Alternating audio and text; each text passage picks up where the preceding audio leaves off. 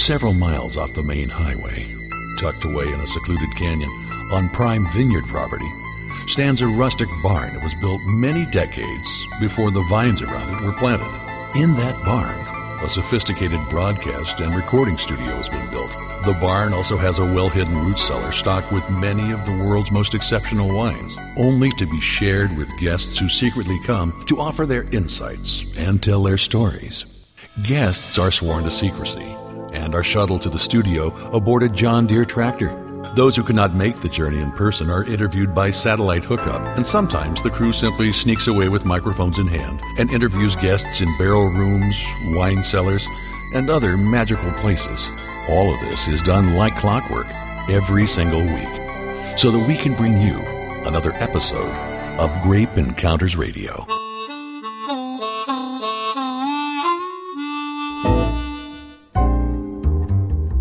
Peel me a grape, crush me some ice, skin me a peach, save the fuzz for my pillow. Yep, indeed, it is time for your weekly Grape Encounter, and as we speak, it is pouring down rain outside here in California wine country. It is a story that has been going on for months now, and many of you across the country certainly have heard the story about the Oroville Dam that has been a big threat to residents below the dam. That does not impact the wine industry particularly, but certainly underscores just how significant the rain has been here in California. It has been a real change in direction from years of drought. We thought it would be interesting to talk about how that impacts the wine industry because, as I said, it's a complete turnaround from where we have been. I have on the line today somebody who knows an awful lot about California wine. And remember, California wine represents about 90% of the domestically produced wine. It's Gladys Horiuchi, Director of Media Relations for the Wine Institute. The Wine Institute is the public policy advocacy association of California wineries. They bring together the resources of over 1,000 wineries and affiliated businesses to support legislative and regulatory advocacy, international market development, media relations, scientific research, and education programs that benefit the entire California wine industry. And Gladys, welcome to the show. It's been a while since we've had you on. It's great to be here, David. Thanks for having me on. All right, so the question, at least on my mind, and probably anybody that loves wine, is what is the impact of all of this rain? Because there have been a lot of stories coming out of certainly the Napa and Sonoma wine regions, but also the Central Coast as well. A huge impact, I think, that the storms have had on the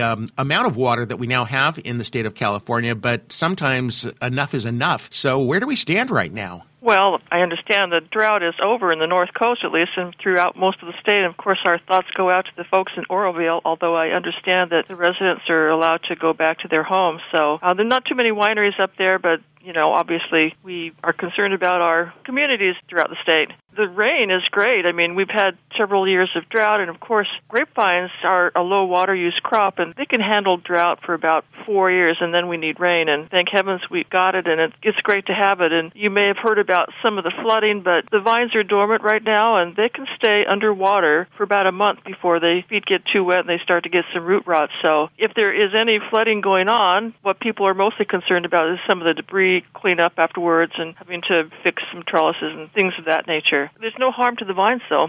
But the interesting thing is that, you said they can handle it for a month, but, it's raining right now, and at least the long-range forecasts show that it's going to continue to rain for some time. And I've seen some of the photographs and film out of, certainly the Napa and Sonoma areas, creeks certainly spilling over their banks. I mean, it's really been something. And I've seen a lot of posts on Facebook and other social media where people up there are just saying, okay, enough is enough. It's just amazing. So are we getting to the point where it could do some damage? Is anybody worried right now? Or No, not at all. They'd like to even divert some of the water that's coming off of the river and put it into some of their storage ponds, because if there's a frost in the spring, they use that excess water to spray the vines to protect it from frost.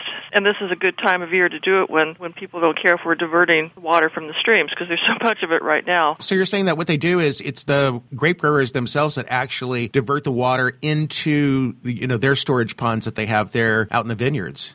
Right, because they don't want to do it during other times of the year where it might affect, the fish. And so this is a good time of year to do it, and they can store that water. And, of course, when there is a frost, they spray the vines, and then it provides a protective ice coating on the vines so that frost doesn't damage the vines. So this is the time of year to do it, and we have actually passed a bill to allow them to do that. So, one thing that always has troubled me about water issues in California is the idea that it just seems like we just don't have enough storage for water in the state. And I think you're right. You see water literally rushing out to the ocean, which does absolutely no good for the drought situation in the state. Is that something that the Institute gets involved in, or is that outside of your sphere of influence? You know what? I'm not up on this, but I believe California could use some more infrastructure and dams to store some of the water. I think a lot of people are watching this mammoth amount of water that is being drained off of, from the Oroville Dam. And it just it just puts knots in my stomach when I think about just how badly we could have used that water a few months ago. Well, it's funny you should say that, though. Within the last 4 years, people were talking about drought, but it's actually, we've had some record grape crushes from each year with some terrific vintages. So it wasn't necessarily a bad thing for the vines. We actually had a good amount of wine grapes come in because we had more acreage planted. It's a low water use crop. So, and actually the quality was higher too. Got critically acclaimed reviews. Well, that I know is the case because I have, had the opportunity to taste some of these wines. Last year's vintage is just, I think, going to be one of the best that we've ever had. And a lot of people don't realize that grapes like you and I work better under stress, produce better under stress. A little bit of moderate stress, and of course, they pruned the vines so that it wouldn't overproduce so they could make sure that they could ripen the grapes. But it was smaller yields, but there was more acreage. So, high quality and generally some pretty good yields throughout the state. We just got the crush report. It was 4 million tons. It's not a record, but it's certainly up there. Why does it take that long to get the crush report, by the way? We're in February right now. And it's not even final, but the final one will come out in a month. Well, you're talking about 5,900 growers, and so it's a lot of gathering of information from various ag commissioners, like 58 counties, and there are grapes grown in 49 of those 58 counties. Isn't that amazing? Wow. We're talking to Gladys Horiuchi. She's the Director of Media Relations for the Wine Institute. It is a public policy advocacy association, the biggest one, certainly in the United States, representing over 1,000 wineries and affiliated businesses. Talking about the impact of the rain. Everybody's been seeing it on TV and hearing about it on the radio and reading about it in the newspapers. It's really been reversing the drought conditions that have so severely impacted the state of California. Gladys, let's talk for a minute about why California wine is so important and why we're watching the weather anyway, because I don't know that people really realize just how important the industry is throughout the country. I mean, we're talking about a mammoth industry, and it's 90% of the domestically produced wine that's consumed here in the U.S.? Well, we're producing that much of the country's wine, but of course, if you count the other states and imports, market share is about 60%. Sorry to throw out so many statistics. That's right. The thing about California wine, it's not just the value of the wine itself and those sales. It's just that we have a huge impact on tourism and affiliated industries and the hospitality industry. So, the car rental companies, the hotels, the restaurants. California is the number one visited state for wine and food activities in the country. And then if you count all the other jobs it generates throughout the country, it's about 786,000 jobs. It employs that many people throughout the country. Holy smoke. Yeah. And I guess what's interesting about that is the idea that, you don't just grow grapes and make wine. You also have that wine going out to retailers and all of the allied businesses that support the industry. So, you kind of forget the fact that even though it's made in California, it's sold all over the country, and that has a big impact throughout the U.S. The wholesalers, the distributors, the sommeliers. It's an economic driver. It's not just the wine, but because of its impact on other industries. So is it correct to assume then that with all of this rain that we're getting in California that we're likely to have a bumper crop this year? Maybe. I don't know that. I don't know. I don't do much crystal balling. It's just depends on how much acreage planted, how much is pulled out. I don't think the grape growers like to overcrop their vines that much. They'll probably just do what they feel like they can get the best numbers for the sugars and the acids and all of that. we've always tried to focus on quality, and that's the reason we've been so successful throughout the world is our focus on quality, because we can't compete on price and volume. We have to compete on quality because we're the fourth largest producer in the world, and so that's been the success story is focusing on quality. That is just amazing. Well, there's a report that just came out a couple of days ago from the Wine Institute talking about the record that has been set in 2016, $1.62 billion in exports. We're going to talk about that next, Gladys. So can you hang on with us? And Sure. We'll get into a little more number crunching when we return with Grape Encounters Radio, talking to Gladys Horiuchi, the Director of Media Relations for the Wine Institute here in California. Stay with us. We'll be right back with more Grape Encounters. It never rains in California. You're having a Grape Encounter with David Wilson. It pours, man, it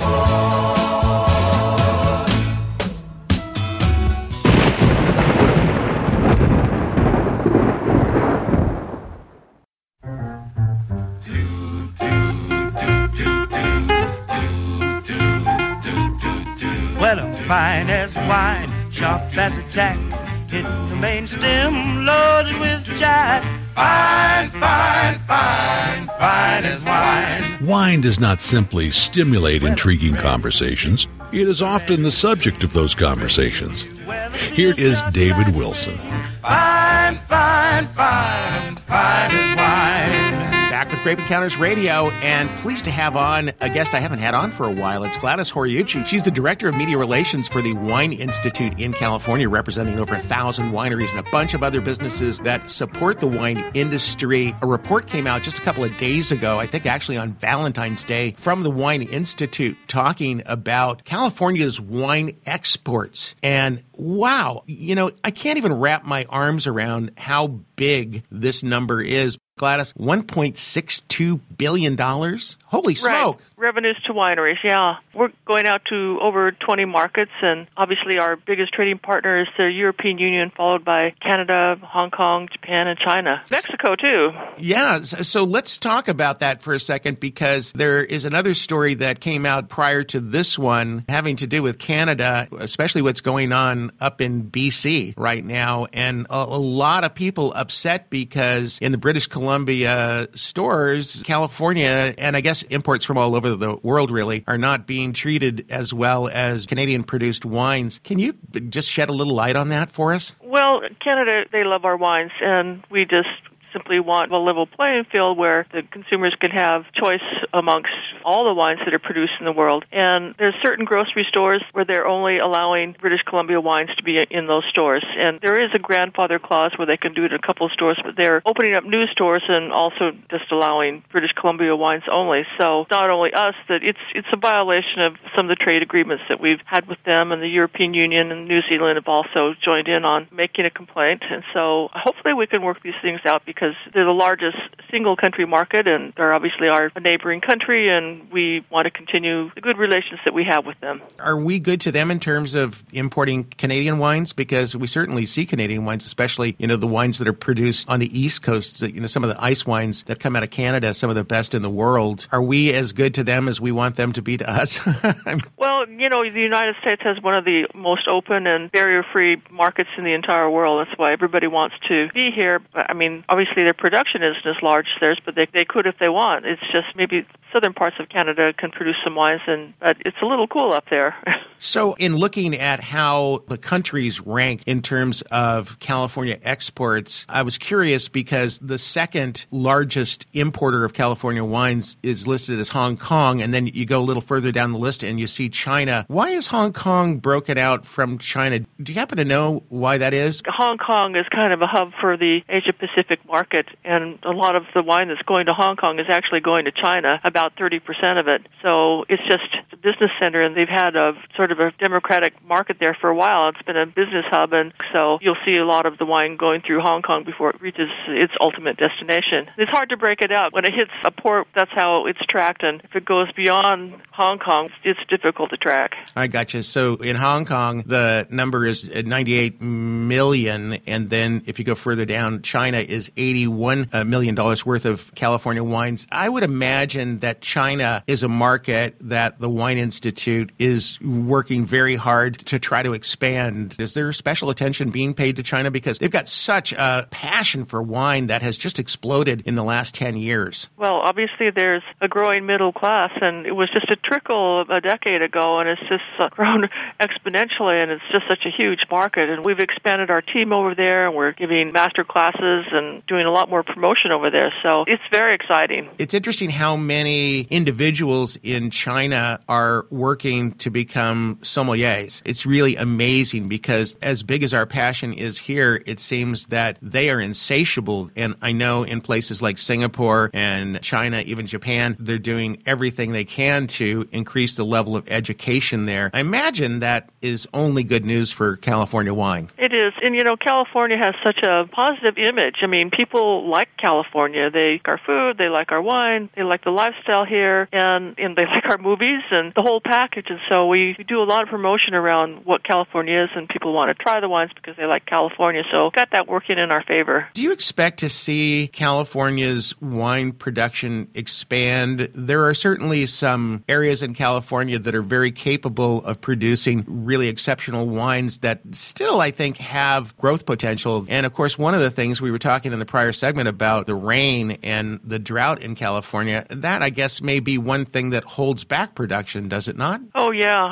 It's like you've got to have the water, and so I would imagine that is a large part of the reason. But it has been growing incrementally, and it's an investment. To get into the wine industry, it takes 4 years before you can get a crop, and then you have to find a buyer. But a lot of small boutique wineries have popped up all along the coast and throughout California, so there's a lot of small production, and that's mostly what the industry is small production wines when you look at the number of wineries, and half of them are producing 5,000 cases or less, so a lot of small, interesting wineries to discover. So tying our first subject together with the second, the rain topic, with the production topic, there is a lot written about how in other countries, not only do they not irrigate, but in some places they're not even allowed to irrigate. That is a big movement here in the United States. How's that coming? Because obviously, if that's something that holds back our ability to increase production, then I guess that has to be a number one priority. The water is only one piece of it.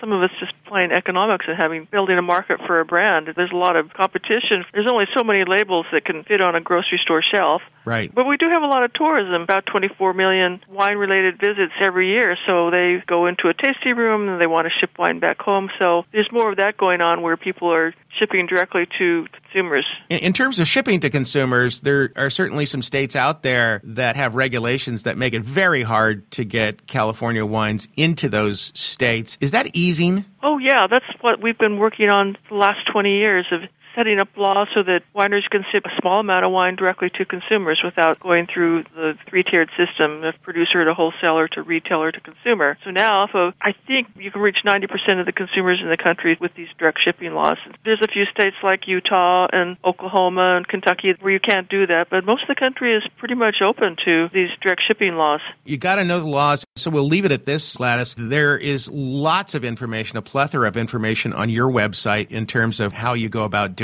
that. For people who want more information on the California wine industry and are thirsty for knowledge, where do we send them? Well, the Wine Institute is basically the website for the industry, but for consumers, I would go to our other website, discovercaliforniawines.com, and we've got a directory of all the wineries, and you can search by what wines they make, or if they have a garden or a picnic area or tours. Our media trade section has got all our releases where we have a feature on each of the wine regions of California and what you can do. There's a section on sustainable wine growing, which is a very big trend, this whole green movement, and California is leading the way on that, and there's a little informational picture section where you can learn about it, and you can even become a ambassador of sustainable wine growing by taking a little 1-hour quiz and getting a certificate off this website. So lots of fun stuff there. And all right, lots of great information there. Gladys Horiuchi, Director of Media Relations for the Wine Institute. Hey, I'm so glad to have you on. It's been a while, like I said, and you guys just do such amazing things over there, and we so appreciate it. We'll be back in touch with you, I'm sure, later in the year to talk about how things are progressing in California. Great. The Golden State is now the Green State. It's wonderful.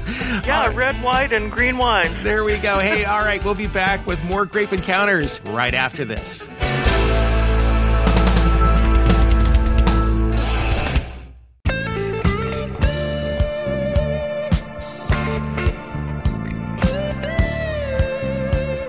She's earthy, honest, and sipping each week as a service to you.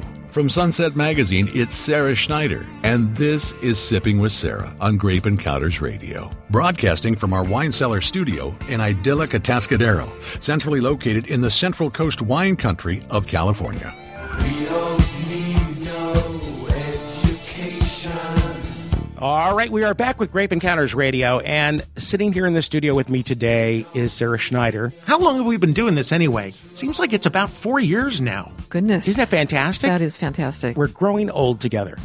And what better way to grow old together than to drink a lot of wine in the process? It means we're being preserved together. From the inside out, which is Right, always a good way to do it. exactly. Yeah. So I wanted to talk today about wine education, because there was a time when nobody had a clue what the word sommelier even meant. Or could say it. And I say sommelier. I don't know what do you say? I say sommelier. I think you're closer to the original French. I always just say somm, and then I'm feeling ill, and then yay, hooray, hooray. And it works. Sommelier, nobody will fault you for it. There you go. There's the trick. Anyway, what I was fascinated with, I read an article a year or so ago talking about the fact that there were 19 people who passed the recent Master of Wine final exam. That's an amazingly big number. It's a big number, but when you think about it, it's also a small number when you consider tens of millions of people are really hardcore wine enthusiasts and how few really have a solid education in wine. That's true. In fact, does this number push it over 200 in the whole world? I don't know. Masters of wine. No, there are a few more masters of wine than master somms. Yes. So it's probably somewhere in the 200s, but that's worldwide. What's interesting is that the people who seem to really be going after this kind of certification, they're young. And we're talking about a profession that for ages, I mean, certainly as long as you and I have been alive, has been considered to be one of the most pretentious, stuffy professions that you can be in. And now sommeliers and wine experts, and by the way, sommelier means wine expert, just so you know, they are becoming as big a rock stars as these really amazing chefs that have been coming onto the scene now for the past couple of decades. That's true. And because the interest is getting younger, I think it's very much helping to move that needle from that pretentious older man's arena to the young interest. I mean, millennials are very interested in wine detail now. And they love doing it. And I find it very interesting that at our shop, the Grape Encounters Emporium, we have frequently now had people coming in who are studying for their sommelier exams, and they want us to pour wines based on a certain set of criteria in the blind and then test them. Interesting. Because they want to be on completely neutral turf, and they don't want any chance of getting any hints or clues about these wines. Mm-hmm. They'll say, pour us 6 wines in the blind, and they need to be in these categories, and it could be 20 categories or whatever. But they love doing that. We love doing that. As we talked about a couple of weeks ago, this whole idea of drinking wine in the blind is a very good idea because, you know, first decide whether you like it and then figure out what it is. Figure it out what it is. And for both of those professional tracks, the Master of Wine and the Master Sommelier, they have to do a ton of tasting blind just to develop to the level of the deductive reasoning that will get them through that final tasting test. So it's not just academic knowledge, it's that sensory astuteness. And from what I hear from friends who have worked toward either of those, they just can't get enough tasting. I made this observation just last week, and it's not an observation I had really made before. It goes like this. I have people who are sommelier candidates that come in and they know they can count on me to just pour them a wine and not tell them what it is. What's fascinating is that I would say 75 at least % of the time, they will blurt out an answer. They'll say, I think it's this, or whatever. And I'll just listen to them. And then they'll kind of narrow it down to 2 or 3 possibilities. But then they don't go with their first possibility. They overthink it. They overthink it and they get it wrong.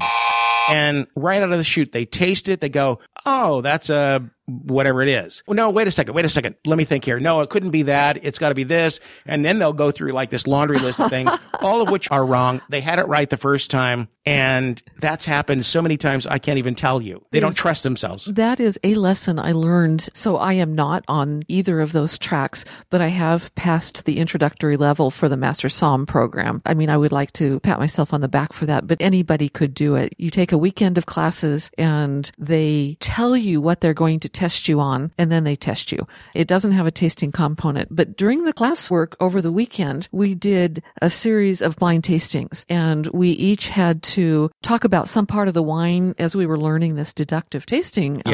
And the Master Somms, who were our instructors, the thing they said the most to the novice that we were coming to this, as they were going through their thought process, the instructors kept saying, don't overthink it. Don't overthink it. Don't overthink it. It was really interesting. That's an important point to remember if you're taking the exam, because they really aren't trying to fool you. Right. That's a very important thing to remember. If you're taking that exam, nobody's trying to foul you up. If anything, they're probably going to pour for you wines that are very true to that varietal character. Classic versions. Yes, exactly. Of those grapes worldwide. Yeah, but you got to follow your instincts. Oh, by the way, did you notice in front of you, Sarah, what in the world? A glass of wine showed up. You've poured me a glass of red wine. Let's see how much you can overthink this. I'm guilty of a lot of overthinking.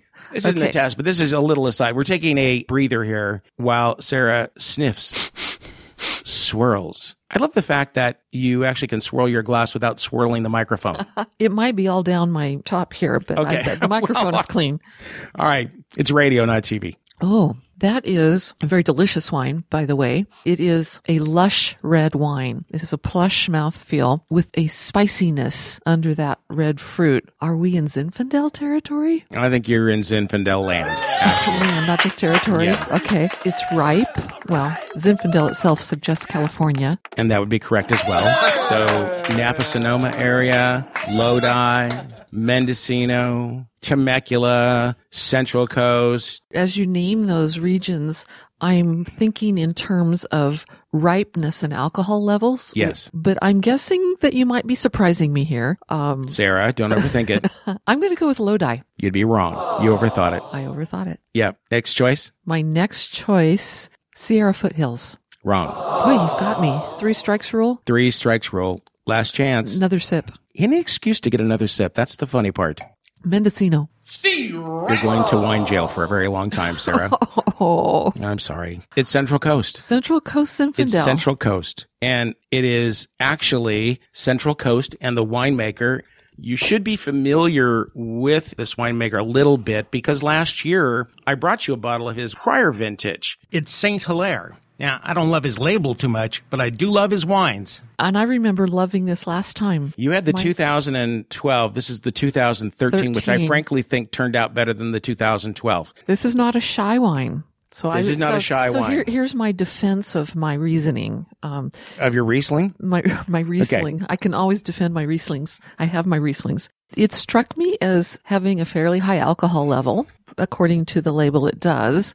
And so I was thinking of warmer places, although Paso Robles is a fairly warm place. So I was overthinking it. This wine is actually pushing, alcohol-wise, 16%. I think, what has he got it listed here at 15.8. 15.8, yeah, pushing 16%. And the government allows you a little wiggle room where alcohol is concerned. So that could be over 16. It could be over 16. So it's pretty potent, although I think it disguises the alcohol pretty well. Quite well balanced. But I think a really excellent expression of what a Zinfandel should taste like. This is not a wine to fool you. And it's not some big jammy mouthful of Welch's grape jelly. I think it's really got some elegance to it, I think, It is an elegant wine. Yeah. Okay, so going back to the idea of becoming a somm and taking those exams, I would say this. Unless you intend to work in the industry, your time might be better spent reading everything you can possibly read and subscribing to a few of the really good magazines. There's a lot of information out there. If you want to become somebody who's making a living in the wine industry, you probably will have to become a somm if you're going to be talking up wines. But no point in doing that if it's just for your own personal satisfaction, because you could spend the same amount of time learning stuff that's really going to be valuable to you as a layperson. Right. Does that make sense? It makes sense. And I think that it's good to know that besides those two sort of top examples of wine programs for professionals, there is just a whole maze of different wine education courses and programs. But for the layperson, in most urban centers, you can take a series of classes. There's a lot of rich material out there.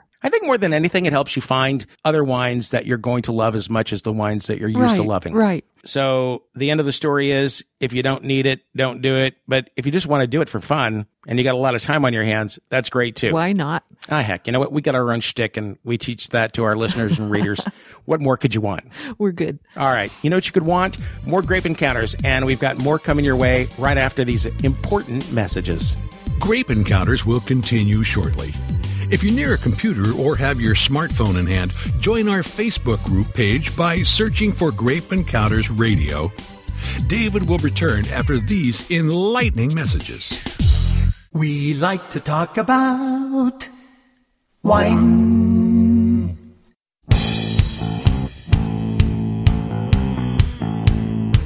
Grape Encounters presents What We Heard Through the Grapevine.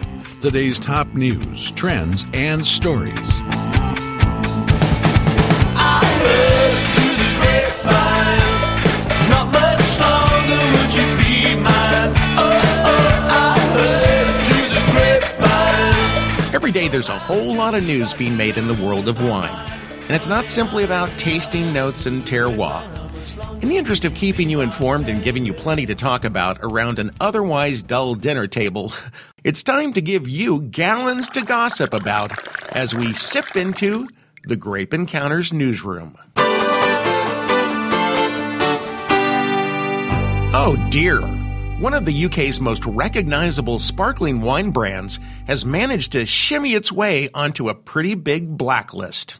Nytimber, which was one of the first major English fizzes to break into the market, has been banned at the Savoy Hotel. The Savoy has been the luxury hotel in London since it first opened its doors in the late 1800s. So what went down?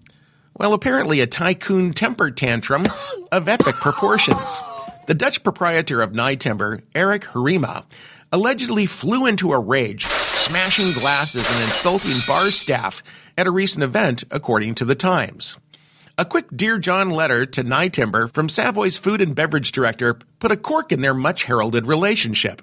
A public relations nightmare? Well, maybe not quite, but it's not exactly the best way to build your brand.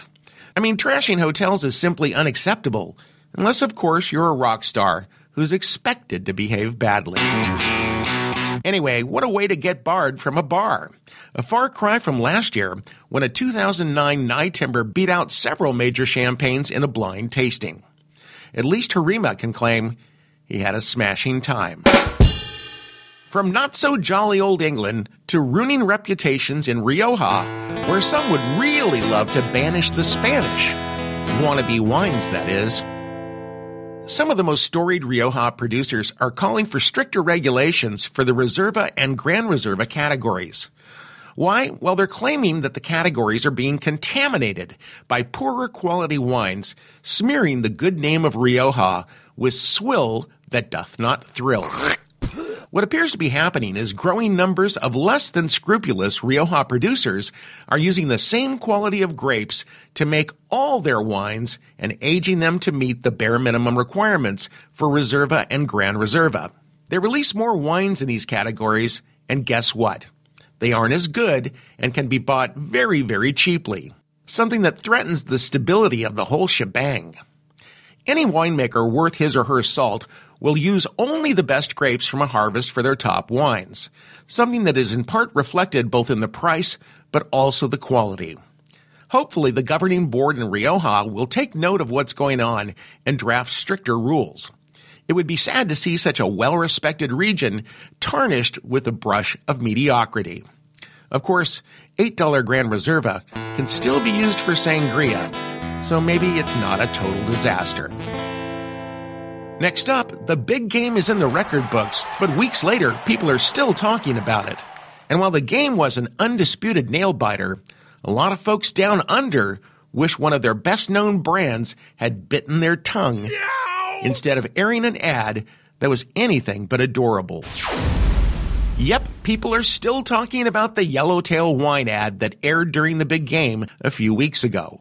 Even though ad slots during the game are notoriously hard to clinch, Australia's Yellowtail managed to find a loophole in Anheuser-Busch's death grip on all booze slots. Unfortunately, even the best laid plans can backfire. Yep, in a matter of 30 seconds, the ad managed to mortify the masses, and many took to Twitter to voice their horror and embarrassment. Yellowtail's managing director said of the ad, "We wanted it to feel inclusive and for everybody, just like our wines," which apparently means lame body part jokes, bikini-clad babes, and the exploitation of Aussie stereotypes. Now, while we generally appreciate any attempts at making wine fun and approachable, the U.S.-based agency that put the ad together seems to have missed the mark, putting a dent in the effort of Aussie winemakers to be taken seriously in the U.S. The ad's misguided effort to woo millennials suggests that the creative team may have totally missed the memo that young doesn't mean dumb. And in the kangaroo court of opinion, a lot of millennial wine drinkers are hopping mad. While Yellowtail is causing a stir on social media, a war seems to be brewing here at home on the northern border. A trade war, that is. There's apparently some serious wrath over grapes here on home soil as a potential wine trade war is brewing with our neighbor to the north. A complaint has been filed with the WTO to overturn regulations in British Columbia that purportedly discriminate against American wines. In grocery stores, only locally produced wines can be sold, which the case argues flies in the face of NAFTA. And as the largest importer of U.S. wine, you'd think they'd want to sell it. Nonetheless, local wines aren't subject to the same markups as international ones, and the U.S. isn't the only producing nation complaining. If it escalates, it could lead to restrictions on Canadian imports, so you might want to stock up on that maple syrup. Tensions in the world of import-export are by no means limited to the U.S. and Canada stalemate. In France, foreign competition is doing a mighty good job of bursting Champagne's proverbial bubble. According to recent reports, Champagne sales are down. Last year's numbers slipped below both the 2014 and 2015 totals. Oddly enough, the biggest drop in Champagne consumption is at home in France. But numbers are down throughout the rest of the EU and UK, with some blaming Brexit for the drop. This comes after Italian Prosecco's rise to the top, knocking Champagne off its pedestal 2 years in a row. A small silver lining for the region is that outside of Europe, sales went up, if only by an infinitesimal amount. Last year in the good old US of A, we became Champagne's second largest export market. Anyway, last week's Valentine's Day clearly demonstrated that other sparkling wines seem to spark romance just as well as Champagne, but without the higher price, which is why more and more analysts wonder if France's status as the big cheese in all things sparkling is now coming to a close. With basically every country in the world now making sparkling wine, consumers have more choices than ever before, with plenty of cheaper yet delicious options. Nonetheless, I suspect the most hopeless romantics would be pretty sad if Champagne fizzled.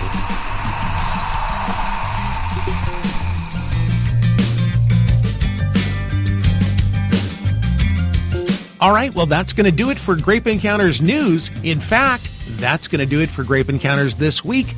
We will see you back here at this same time next week.